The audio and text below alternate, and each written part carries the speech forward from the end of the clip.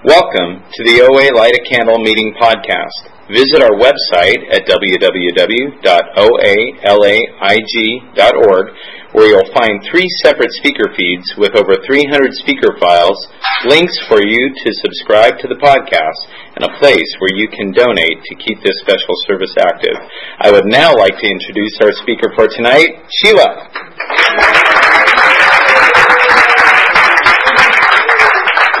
Everybody.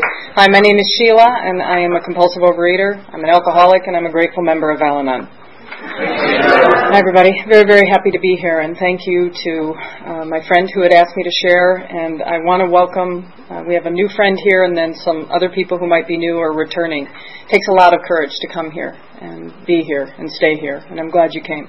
It all starts with that first time, so welcome. The war is over. And you lost. And I know I lost, and it's been a great victory. I've been in Overeaters Anonymous for 25 years, but I only have 13 years of abstinence. I was a chronic slipper for a dozen years, and I'll talk about that a little bit. But it would be great, and I used to weigh 200 pounds. I'm passing pictures, and I weigh about 135 now. And numbers are fairly uninteresting, but it's just good to know that Overeaters Anonymous works. And when I conclusively take a third step, which is had a special relevance for me as a chronic slipper, when I conclusively take a third step, it's amazing what happens in my life. And if being overweight had been the only problem that I had, that would be wonderful. But it wasn't even close to being my problem. It wasn't. It'd be great if that had been my problem. Because then, once you've taken off the weight, and I've been at this weight for, 7-8 years, then if you take off the weight, you've solved the problem. But it wasn't my biggest problem. Not even close. Not even close. I had 2 problems. The 2 problems I had when I came in are the same things I wrestle with to a much lesser extent today, but they're the same 2 problems. I do not love easily, and I do not forgive easily. Those are my problems, right? That is my spiritual malady. I don't love easily, and I don't forgive easily. Myself, and if I can't do it for myself, what kind of a chance have you got, right? Not very good. Not very good. And I was the youngest of 5 kids, came from the Midwest. We were kind of a lower middle class family. My father had gone to school on the GI Bill, and again, I was the youngest of 5. My oldest brother had contracted diabetes. He was 15 and I was 7.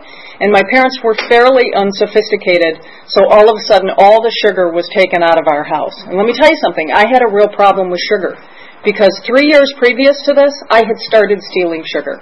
And what happened is we had a family friend who was a grocer, and he'll figure into the story again later. Let's just call him Joe. But my mother used to go to the grocery store, and she'd be back at the meat counter with Joe, and then Joe would come up, and he would give me wet kisses in exchange for candy bars, right? And I was 4. And I can remember the day I decided I simply wasn't going to endure those kisses anymore for these candy bars. I was just going to start stealing them. And so I did. So stealing was a big part of my story. It really was. Once I got straightened out and started working the steps, which was long before I got abstinent, by the way. But I had a lot of financial amends to make, because again, stealing was a big part of my story. And so I did it all through elementary school and junior high, and my 2 best friends were twins, and I was particularly close friends with one of those girls, and let's just call her Lucy, because she's going to figure in later too. And they were thin, right? They were thin, and they came from a family that was loving and healthy and wonderful, and I adored their mother. And she was Southern, and she loved to cook, and her daughters were thin, and they liked to eat, but I loved to eat. And so it was a great relationship, and was really close with those girls. Again, particularly close with Lucy. And I was just in a lot of pain. So I was doing a lot of stealing. I was stealing candy from catechism teachers. I'd blow through my Halloween candy in about 3 or 4 days. And then I would start on my siblings and always finish up with my twin friends who, it always amazed me. They would still have Halloween candy by the time New Year's Eve was coming around. I don't know how they kept it from me, but they did. And I just would always blow through that stuff. I mean, I had a real voracious desire for sugar. So again, started stealing at 4, and then all of a sudden at 7 years old, there's no more sugar in our house. Because again, my brother had gotten diabetes. So now I'm in real trouble, right? That is what fueled a lot of the stealing and stuff. I had to have it. It was a real drug. I'm real clear that I have an allergy to sugar. And I take this very, very seriously here. I do. My mother and my brother both died of diabetes. And they were not pretty deaths, as most diabetic deaths are not. My brother died at 36. Again, was diagnosed at 15. And both his legs were gone. And let me tell you something, as a diabetic, when you lose your legs, it's not like they just cut off your legs. They start with the baby toe, then the next two, then below the ankle, then above the ankle, then below the knee, and they start on the next leg. I mean, my brother was literally losing his body piece by piece because in addition to his diabetes, my brother and my mother, like me, both had a raging sugar addiction, right? They were one of us. He could not stop eating sugar. He couldn't stop. He ended up in an old people's home for the last 3 years of his life on dialysis, and then he went blind. And when he went blind, he said, that's it, I'm not going to live a life blind, so he took himself off dialysis, and he was dead within a couple of days at 36, right? So I take this very, very seriously. And I remember sharing that one time at a meeting, and the secretary came up to me afterwards, and she said, oh, sweetie, I don't think you should share that at meetings. You're going to scare people. And I said, you know what, sweetie? I want to scare people. I really do. I take this very, very seriously. I really do. Because people die in my family behind addiction. And my mother had gotten diabetes at 66 and was dead at 68. So she was on the diabetes that it started out, the diabetes where you just had to moderate with food, and then she amped up to insulin, and then pretty soon she started losing her body piece by piece too. She died in a coma, right? So just a lot of tragedy in my life behind eating. And I could not stop eating. I was thin in junior high, thin-ish, right? Again, I was always comparing myself. That was a real problem. I was always comparing myself. And remember, keep it on a Post-it, those 2 issues I talked about, my 2 issues. Do not love easily, do not forgive easily, right? Keep those up on the wall, because those are really important. Everything comes back to that. So I was always comparing myself to these really thin friends I had. But I must have been thinnish enough, because I was a cheerleader in junior high, and when I started out in 7th grade, I was the one that went on top. But by the time I was in the 9th grade, I was a base, right? A base. You know, you're leaning over and then the little girls are jumping up on you, doing their thing. And then by the time I got to high school, I had started menstruating, so all of the issues and problems that I had, because I was molested as a kid too, by Joe, the grocer, right? That had happened when I was 9 or 10 years old. So all of a sudden, all the trauma that I'd experienced came up when I went through puberty. And then I put on a lot of weight. And by the time I got to high school, I was too overweight to be a cheerleader. I went to a high school that had a very competitive cheerleading squad, and they didn't want fat girls on the squad. So then I went down another track. So all of a sudden, those best friends of mine that were twins, who stayed thin and beautiful and lovely and cheerleaders in the whole 9 yards, right, they tried to keep me in their circle. They were loving women. It did not matter to them what I weighed, but it mattered a great deal to me. Why? I do not know how to love myself, and I did not know how to forgive myself for being in pain and trying to heal myself with sugar, right? So it was a very difficult 3 years in high school, and then I had a couple very difficult years in college. And then I had amped up. I'd started using drugs. I'd done a little bit of drinking in high school and then started doing drugs and alcohol in college. But I always tell people, right, if you put a bottle of tequila, a line of cocaine, a joint, a carton of Marlboro Greens, and a hot fudge sundae on the table, I will run to the hot fudge sundae. I still would, right? I'm real clear that sugar is my drug of choice. So I started getting into trouble with the drugs and alcohol, so it became real clear it was time to stop that. It took me 7 years to do a 4-year undergraduate degree. You'd think somebody would put 2 and 2 together. I did not. And but eventually, bad things were starting to happen. I'd had a fiancé who died behind a drug overdose, and I'd been arrested for drunk driving, and I'd been totaling cars. I mean, you know, the problems were starting to pile up, and I was in a situation because my parents had run out of patience. Again, my father had gone to school on the GI Bill. He didn't fool around. So once I started getting I got a couple of C's in college, and that got his attention. He said, that better stop. And once I got a D, he cut off the money. He said, I don't pay for D's. Good luck there, champ. Right? And I had 1 year left of school, so I struggled, the student loans, etc. And then I had moved in with a woman who had a single mother, and she had 3 daughters. And I knew something bad was going to happen, and I was going to be driving this woman's kids around. And I didn't want that one on my life resume, right? I didn't mind if I killed you if you'd made it to adulthood, because, well, you'd made it to adulthood. And if I killed myself, problem solved. But I didn't want to kill somebody's kids, right? So I came into Alcoholics Anonymous, and I was there, got sober first couple months, and I remember turning to somebody and I said, do you think you can have a problem with sugar like you have a problem with alcohol? And she said, absolutely, here's where you want to go. She pointed me toward Overeaters Anonymous. So I came into Overeaters Anonymous in February of 1988. And I was really lucky because I heard a few things in the beginning that really changed my life. Because as I said, I was a chronic slipper for a dozen years, so I was not ready to put down the food for a long time. But I heard a couple things. I heard keep coming back and work the steps regardless of what you're eating. Now it's interesting because I came in my first OA meeting and I will never forget that meeting, right? I remember where it was. I remember there were about 5 of us in the room, and the woman who was leading the meeting was the secretary of the meeting, beautiful African-American woman, and she had a doctorate in accountant or something impressive, right, that I just thought was, and she was just beautiful, right? Impressive and intelligent, everything that I wanted.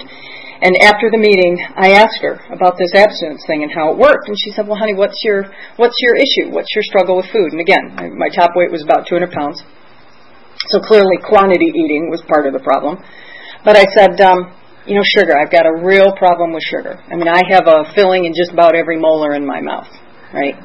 And I said, sugar. Sugar is definitely my thing. And she said, well, what do you think about this? Do you think you could just eat 3 meals today and not have any sugar? What do you think about that? She said, what if you started there? And I said, well, that might be a possibility. And I can't remember if we exchanged numbers or anything like that. I doubt it, because I'm thinking I would have called this woman. And I don't remember any numbers being offered. And that's also an important thing, right, to kind of put on the wall. But I know it was a meeting that started at 11 a.m., and so we'd gotten done now. It was about 12:30. And I hadn't eaten anything because I figured, well, that must be how this goes, right? I've got a problem with eating, so don't eat when you show up at the meeting. So it's 12:30. I haven't eaten anything. I weigh 200 pounds, and I've just learned what abstinence is. Game on, right? And so I went to a restaurant, and it was it's a restaurant that you do a lot of times in the middle of the night when you're drunk after, college, and you go and you all have breakfast in the middle of the night, right? So I was going to that restaurant because I was going to have breakfast at 12:30. And I remember going in there, and it was one of the first times I'd ever gone in that place, and I hadn't been drunk in the middle of the night, right, with a loud group of people. And I ordered a breakfast, a really normal breakfast, right? And had that breakfast, and I finished, and I was just very conscious of the fact that I'd never done that before. I'd never eaten that kind of food in that way, in that reasonable way, behaved, tipped well. So I'd been a waitress and stuff in college, so I knew how to do that stuff. And I remember I went out to my car and I thought, 3 meals a day, she said, and no sugar. No, it has to be more complicated than that. And I proceeded for the next dozen years to really complicate it. That was the last piece of direction I took, other than start working the steps regardless of what you're eating for a long time. Now, I started at 200 pounds, and I had 2 older sisters and 2 older brothers. Remember, I was the youngest of 5. And all my sisters, we were all overweight. So my daddy had 3 overweight daughters, and he wasn't happy about that. And he made that real clear. So there was a lot of commenting, a lot of inappropriate commenting about my weight throughout my childhood. And I imagine it's as damaging to a young man, but I'll tell you what, it's very damaging to a young woman when your father is making it clear to you that your value has to do with what you weigh. And because you're overweight, you have less value. That is a wound that runs deep. Runs very, very deep. And but I came in, and I got a sponsor at some point. Can't remember who I got, but I know we started working the steps. And my weight slowly started coming down. So about 2 years after my first coming into the meeting, maybe a year and a half, maybe I'm off on the time. But I had lost 20 pounds. Because I remember being at a family event, and I'd come outside, and I'd walk by my father, mistake, right? Because now you'll look behind me, and he said, I see you've lost a little bit of weight, but you got a lot more to go. And I turned around to him because I was 25 years old at that time, finally graduated from college. 25, 26, and I turned around and I said, no more. It's over. You do not talk to me about my weight anymore. It's over. Okay? And he said, okay. And my dad never talked to me about my weight again. And that's how I'm very, very clear, right, that it is very valuable to start working the steps regardless of what you're eating. And I'm really glad that that was the direction I got. And there are some people who have opinions about that. And you know what? I do not get into discussions with people who have opinions. I don't get into discussions with people here about things where somebody's convinced they're right and I'm supposed to convince them that they're not. That, no, you don't understand. I'm actually the one who's right. I don't get into those discussions. Why? All I can do is share my experience, strength, and hope. And from my experience, working the steps, regardless of whether or not I was ready to put down the food, transform my life. Because then, over the next 7 or 8 years, I lost about another 20 to 25 pounds. Okay? So again, my top weight is 200 pounds. And despite the fact then that I'm not a 100-pounder, because I had those dozen plus years of slipping, I had gained and lost over 1,650 pounds. And I know that because I had a registered dietitian that I saw for years, who was also a member of this fellowship, by the way. I'd seen her for years. She had me track it. So if you were to give me a month and a year, I can tell you within 5 pounds what I weighed. Because I would lose and gain 15 to 20 pounds 3 times a year. Right? Well, that's, 90 to 120 pounds a year. You do that for a dozen years. You see how those numbers rack up? And she, again, had given me that direction to do that. So you give me a month and a year, I can tell you within 5 pounds what I weighed. And it's funny because my husband will say, you know, honey, I don't know what's crazier, that you actually did that or that you can remember those numbers. I said, well, just don't try to figure it out. But that's my thing, right? I would go up and down, up and down, up and down. So that was my pattern. And I was consistently working the steps. So the weight was slowly coming down. That's the only reason I really told you the numbers, right? So we can kind of get clear here. So I would bounce between 150 and 165, maybe go up as high again as 170. I did that for the next 10 years because I wasn't done. See, I just wasn't done with the sugar specifically. Sugar and quantity eating are my problems. And I just wasn't done. But I was working the steps. So the transformation was really happening. And then I'd kind of gotten reconciled to it. I figured, well, maybe I'm going to be one of those people whose weight is just going to go up and down like that, and I'm just going to have kind of a variety of sizes in my closet, and that's just going to be the way it is. You know, my boyfriend, then fiance, because we were engaged for 9.5 years, right? Because I'm afraid. Because why? Remember my Post-its? I don't love easily and I don't forgive easily. That makes intimacy very challenging, right?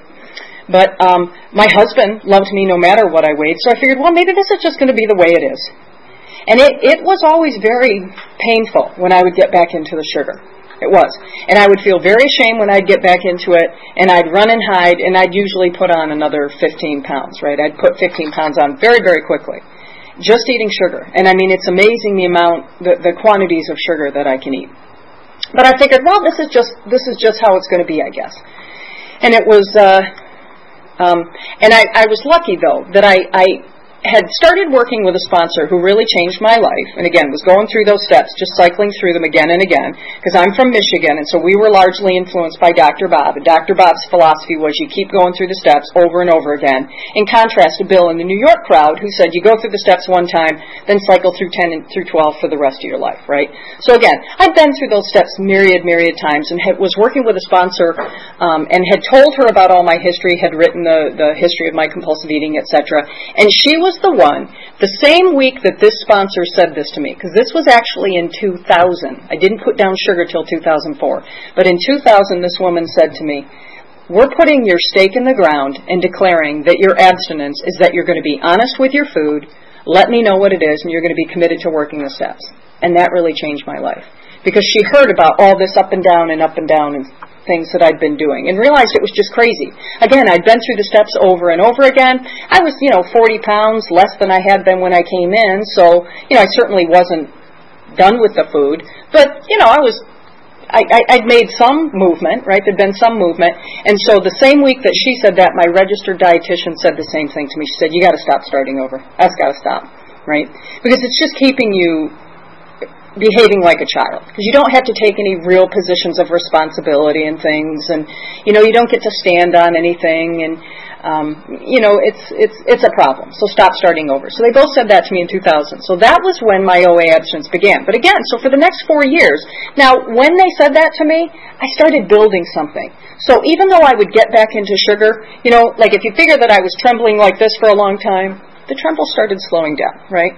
So I would still get back into it, but maybe I'd gain 5-10 pounds. And again, the only reason I'm bringing up the numbers is so that you know my level of pain and my level of ability to actually deal with that pain in a healthy way instead of turning to the food.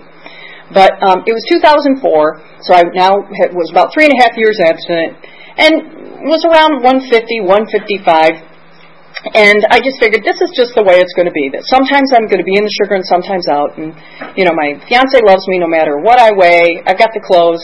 Doesn't matter. Let's just make this work. And I had been off sugar for about 6-7 weeks. I'd gone through the holiday season because now it's January 12th. It's a Tuesday. Yep. Nope. It's January 13th. It's a Tuesday. Yes. And I'd been off sugar for about 7-8 weeks, so I'd made it through the holiday season. Probably started around Thanksgiving or after Thanksgiving, I'm guessing, and then made it through the holiday season, made it through New Year's, etc. And my husband and I were at a really fancy restaurant in Hollywood. And who knows what happened? Maybe the waiter looked at me cross-eyed. I don't know. But all of a sudden I know I was done not eating sugar. Like, I'm going to have sugar. I'm going to have dessert. And I'm going to do something like I see pretty little things do in Hollywood all the time. I'm going to get a dessert with my husband. We're going to have it in the middle of the table, and we're going to share the dessert, right? Because all of a sudden, I can do that. I don't know what happened. I don't know how this decision came about. It's literally like it talks about in the book, Whiskey will be fine if I pour it in milk. I have no idea where it came from, but all of a sudden we're going to share desserts in the middle of the table. So he brings the dessert, this elaborate dessert, right? It's got all the garnishes and stuff. My husband's, waxing poetic about the garnishes. I'm like, pass a fork. Who cares about the garnish, right? And my husband and I are sharing this dessert. Except there's a problem. He's eating more than me. And I know because I'm counting bites. Right? I'm counting his bites and my bites. So now we've got a problem, right? Be with me. It's January 13th. I was off sugar for almost 2 months. I'm back in. I've just shared a dessert. It's 11 o'clock. And now I'm back in the sugar. I need sugar, and I need a lot, and I need it quickly. Like, waiter, check, right? I mean, immediately, get over here. So he gets over, we pay, we get out of there, we're walking to the car, and my head is just on. Just like it talks about in the book, we can be fine, upstanding people, but boy, you put that drug back in me, especially when it's been out of me for a while, and all bets are off. I've lost all sense of morality. And we're walking to the car, and I'm planning the lie. I'm planning the lie that I'm going to tell my husband because I need more sugar. I need more sugar. It's a Tuesday night. I need more sugar. I'm back in it. So I'm thinking, okay, I know. We'll get home and I'll tell him, okay, so I actually need to go back to the store because I need to get tampons. And then I'm thinking, well, wait a minute. He's probably going to remember I had my period, just finished about a week ago. Okay, I know. Ovarian cysts, right? Ovarian cysts. I mean, I'm literally thinking, right? And then I have to have the lie, like, even though I do have these potentially cancerous cysts, why can't he go get the tampons for me? I mean, and then it's like, no, you don't understand. I need to think this through. I just got the information from my doctor, and I need to just settle in, right? I mean, the insanity. That's literally how it went. And I had it planned. And let me tell you something. I'm a writer. My whole job is to lie. So I know how to do this very well. So my hand was just about to touch the door handle of the car. And all of a sudden I thought, wow, I'm glad I don't live in a high-rise. I thought, where did that thought come from? And in that moment, I got powerlessness. Right? I finally got powerlessness over sugar because I got it. That if I kept eating sugar, I could no longer guarantee that I wasn't going to one day kill myself. I got it in that moment. I really got it. And I had never gotten powerlessness before. Because I had seemingly not been paying a price. What a joke that is. I'd been paying a huge price, but I didn't know it. But because I didn't get back up to my top weight, I figured I wasn't paying a price, thank you. And I was actually paying a huge price. And I got it in that moment, powerlessness over sugar. And what did I get up and do Wednesday? I had sugar again. I mean, that is really, I'm real clear how this is cunning, baffling, and powerful. But on January 15th, 2004, I was released from the obsession to eat sugar. And I haven't had sugar since. And then slowly I started moving off other things that are problem foods for me and problem behaviors. The reality is quantity eating was kind of the last one, the last stronghold for me, right? So, for me, I weigh and measure my food, and it just works really well for me. Again, I had a brother who was a diabetic. We had those scales all over our house. It doesn't trip me up the way it bothers some people. I actually like weighing and measuring. Quite obviously, I don't weigh and measure if I'm at family gatherings or go to anybody's house or go to restaurants, but I do most of the time in my house. It just feels very comfortable for me. But that was a real miracle, because when I finally could surrender to the sugar and its power and realize it had won, everything really started shifting in my life, because that was a very conclusive third step for me. That was a very conclusive third step, because for me as a chronic slipper, all day long, I can turn my will and my love over to God. I can turn my career over, right? I have not become wildly successful in my career. I certainly haven't hit one out of the park, right? I have had a major health diagnosis at one point, which was very scary. I had an aunt who died of this, right? I can turn that stuff over. I can turn my husband over and his chronic unwillingness to put a napkin in his lap, right? I can. That's why I go to Al-Anon. I can turn what feel like those really big things over, but turn over my food? Are you kidding me? No. I will tell people my deepest, darkest secrets. And I don't want anybody to know, or did not want anybody to know what I had for dinner last night. I didn't want to talk about that with anybody, right? So there was some real healing that started when I finally put down the sugar, and again was cycling through the steps just over and over again, and then moved into the other foods that just don't work for me, because there are foods that just don't work for me. And it's not that interesting to talk about the food. Talk to me afterwards if you want to kind of hear what my food plan is. But my abstinence is not what I eat, about what I eat, and it's certainly not about what I weigh. And yet, I'm glad that I'm not overweight anymore. I'm glad, because I don't have a body that does well with that. I'm tall and my shoulders are wide, so you wouldn't necessarily know, but I actually have a very small frame. I have like a size 4 ring finger. I have 2 sisters who could not deliver babies naturally because their hips are so narrow, right? So we have kind of a small frame. So when I'm carrying around an extra 50 or 60 or 70 pounds on that frame, it doesn't serve me. I don't do well. So I'm glad that for me, that I have surrendered substantially enough where I can let go of that weight. Again, what I weigh, I'm really clear, has nothing to do with my value as a woman and as a human being and a divine child of God. I'm real clear about that. But I also know I want to be free. And for me, when I'm in the food, whatever that means to me, when I'm in the food, it's at the top of my list. It's the most important thing in my life. And I need to get that list squared away. I need to get that list properly aligned, right? God needs to be at the top of the list, then my 12-step programs, then me. And I always tell my husband, he's number 4. I'm like, honey, he's like, cool, I'm 4, right? But he knows that it wouldn't work if he was any higher on the list than 4, right? It has to go that way. Because God loves me. I'm not somebody that says, oh boy, if I get into the food, it's all over. I don't have a God. No. That's not the case for me. God doesn't go anywhere. I go somewhere. And God is, quite frankly, God is still accessible to me. But I have to work a lot harder. And I want this to be easier. I really do. I want this to be the happy, joyous, and free mandate that it tells us on page 133. Well, for me to be living in that mandate, for me, I have to put down the food. And I have to put down the food the way I use it. And I use sugar, and I do quantity eating. That's what I do. That's what I do. That's why I weighed what I weighed. And just as I'm heading home here, I would just tell you that what became clear for me, because I'd been a chronic slipper for a dozen years, is I decided that both in this program and in the mother program, right, in Alcoholics Anonymous, that I was going to sponsor chronic slippers exclusively. So that's all I do. I only sponsor chronic slippers. I always tell people I only want the sponsee that nobody else wants, right? I want the person who's sitting in the back of the room who thinks for whatever reason that it's been denied to them. Because I want to bring that point home very, very clearly. Nothing has been denied to you. But unfortunately, what's going on if you're a chronic slipper is you got some grooves. You got some real bad patterns. And one of those patterns is, I'm not sure I want to do that, sponsor of mine, so let me just think about that for a while. That's one of the real bad patterns. It was certainly one of my bad patterns. I moved very, very slowly, and I did not want to take direction. So I sponsor people, and we work through the steps as they're outlined in the Big Book of Alcoholics Anonymous, and it doesn't take long.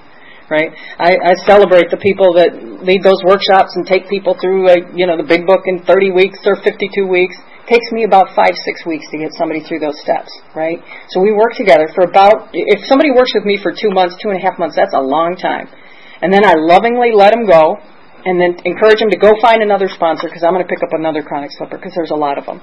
And if you do everything that book directs you to do, and I mean everything, because there's a lot of gems in there that we miss, like, raise your hand if you do a 10-step as it's outlined in the Big Book on page 84. Okay? Okay, great. So there's 3 or 4, and I do it, so there's maybe 4 or 5 of us, right, that know the 4 steps you take when you get off the rails during the course of the day. There are 4 steps I'm to take. I ask God to remove it, I share it with another human being, I make an amends if necessary, and then I get into service. And what my sponsor told me is 12-step service doesn't count, because you're going to benefit from that. So do something that's going to benefit somebody else. Like, you get transformed. You really see then how you can be happy, joyous, and free, like it talks about. See, this is not bumper sticker stuff for me. This literally is a way of life. It really is. And I love it. I love that transformation that happens. I really do.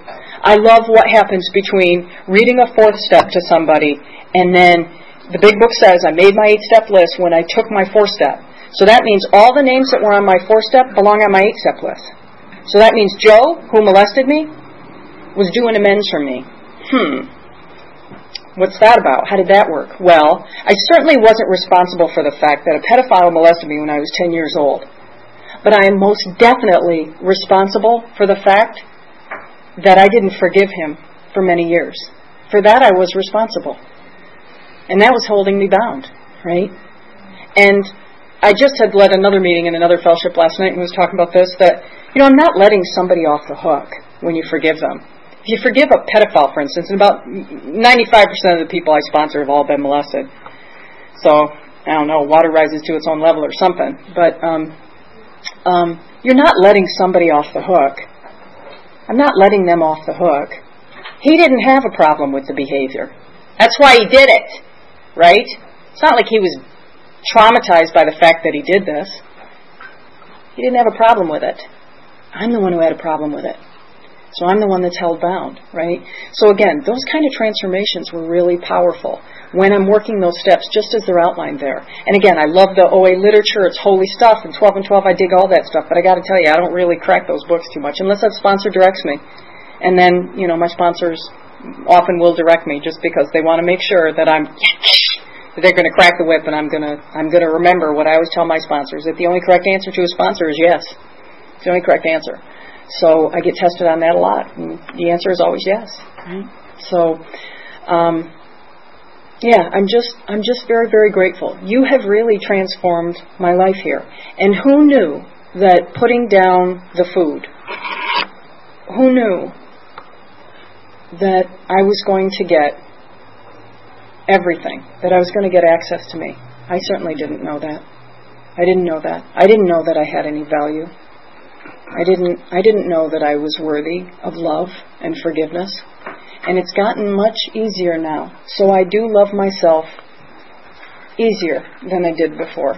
I do forgive myself easier than I did before. And because I can do that for me, then I can do it for you. And I love what you have taught me. I love it. And I'll just close and say this, that I know some people talk about, I go to a church where a lot of people have gotten their recovery in 12-step programs, so they decided they don't need to come to 12-step programs anymore. And again, I don't get into discussions with those people either. That's not my business. Not my business what anybody else does. I got opinions. I keep them to myself. That's a good thing. But what I got real clear about for myself is even if I thought that I didn't need to come here anymore to keep the recovery that I have, well then, I simply get to come for the rest of my life to give it away to you. Like you were here when I got here, right? So I never understand that logic that says, well, I don't need the meetings anymore to stay abstinent or stay sober. It's like, great. Why don't you deal with that chronic selfishness and keep coming to meetings and give it away to other people? But again, that's good that I keep my mouth shut. That's real good. And hopefully none of them are going to listen to this podcast. So thank you very much. It's really a pleasure to be here. And I will keep coming, and you keep teaching me. Thank you.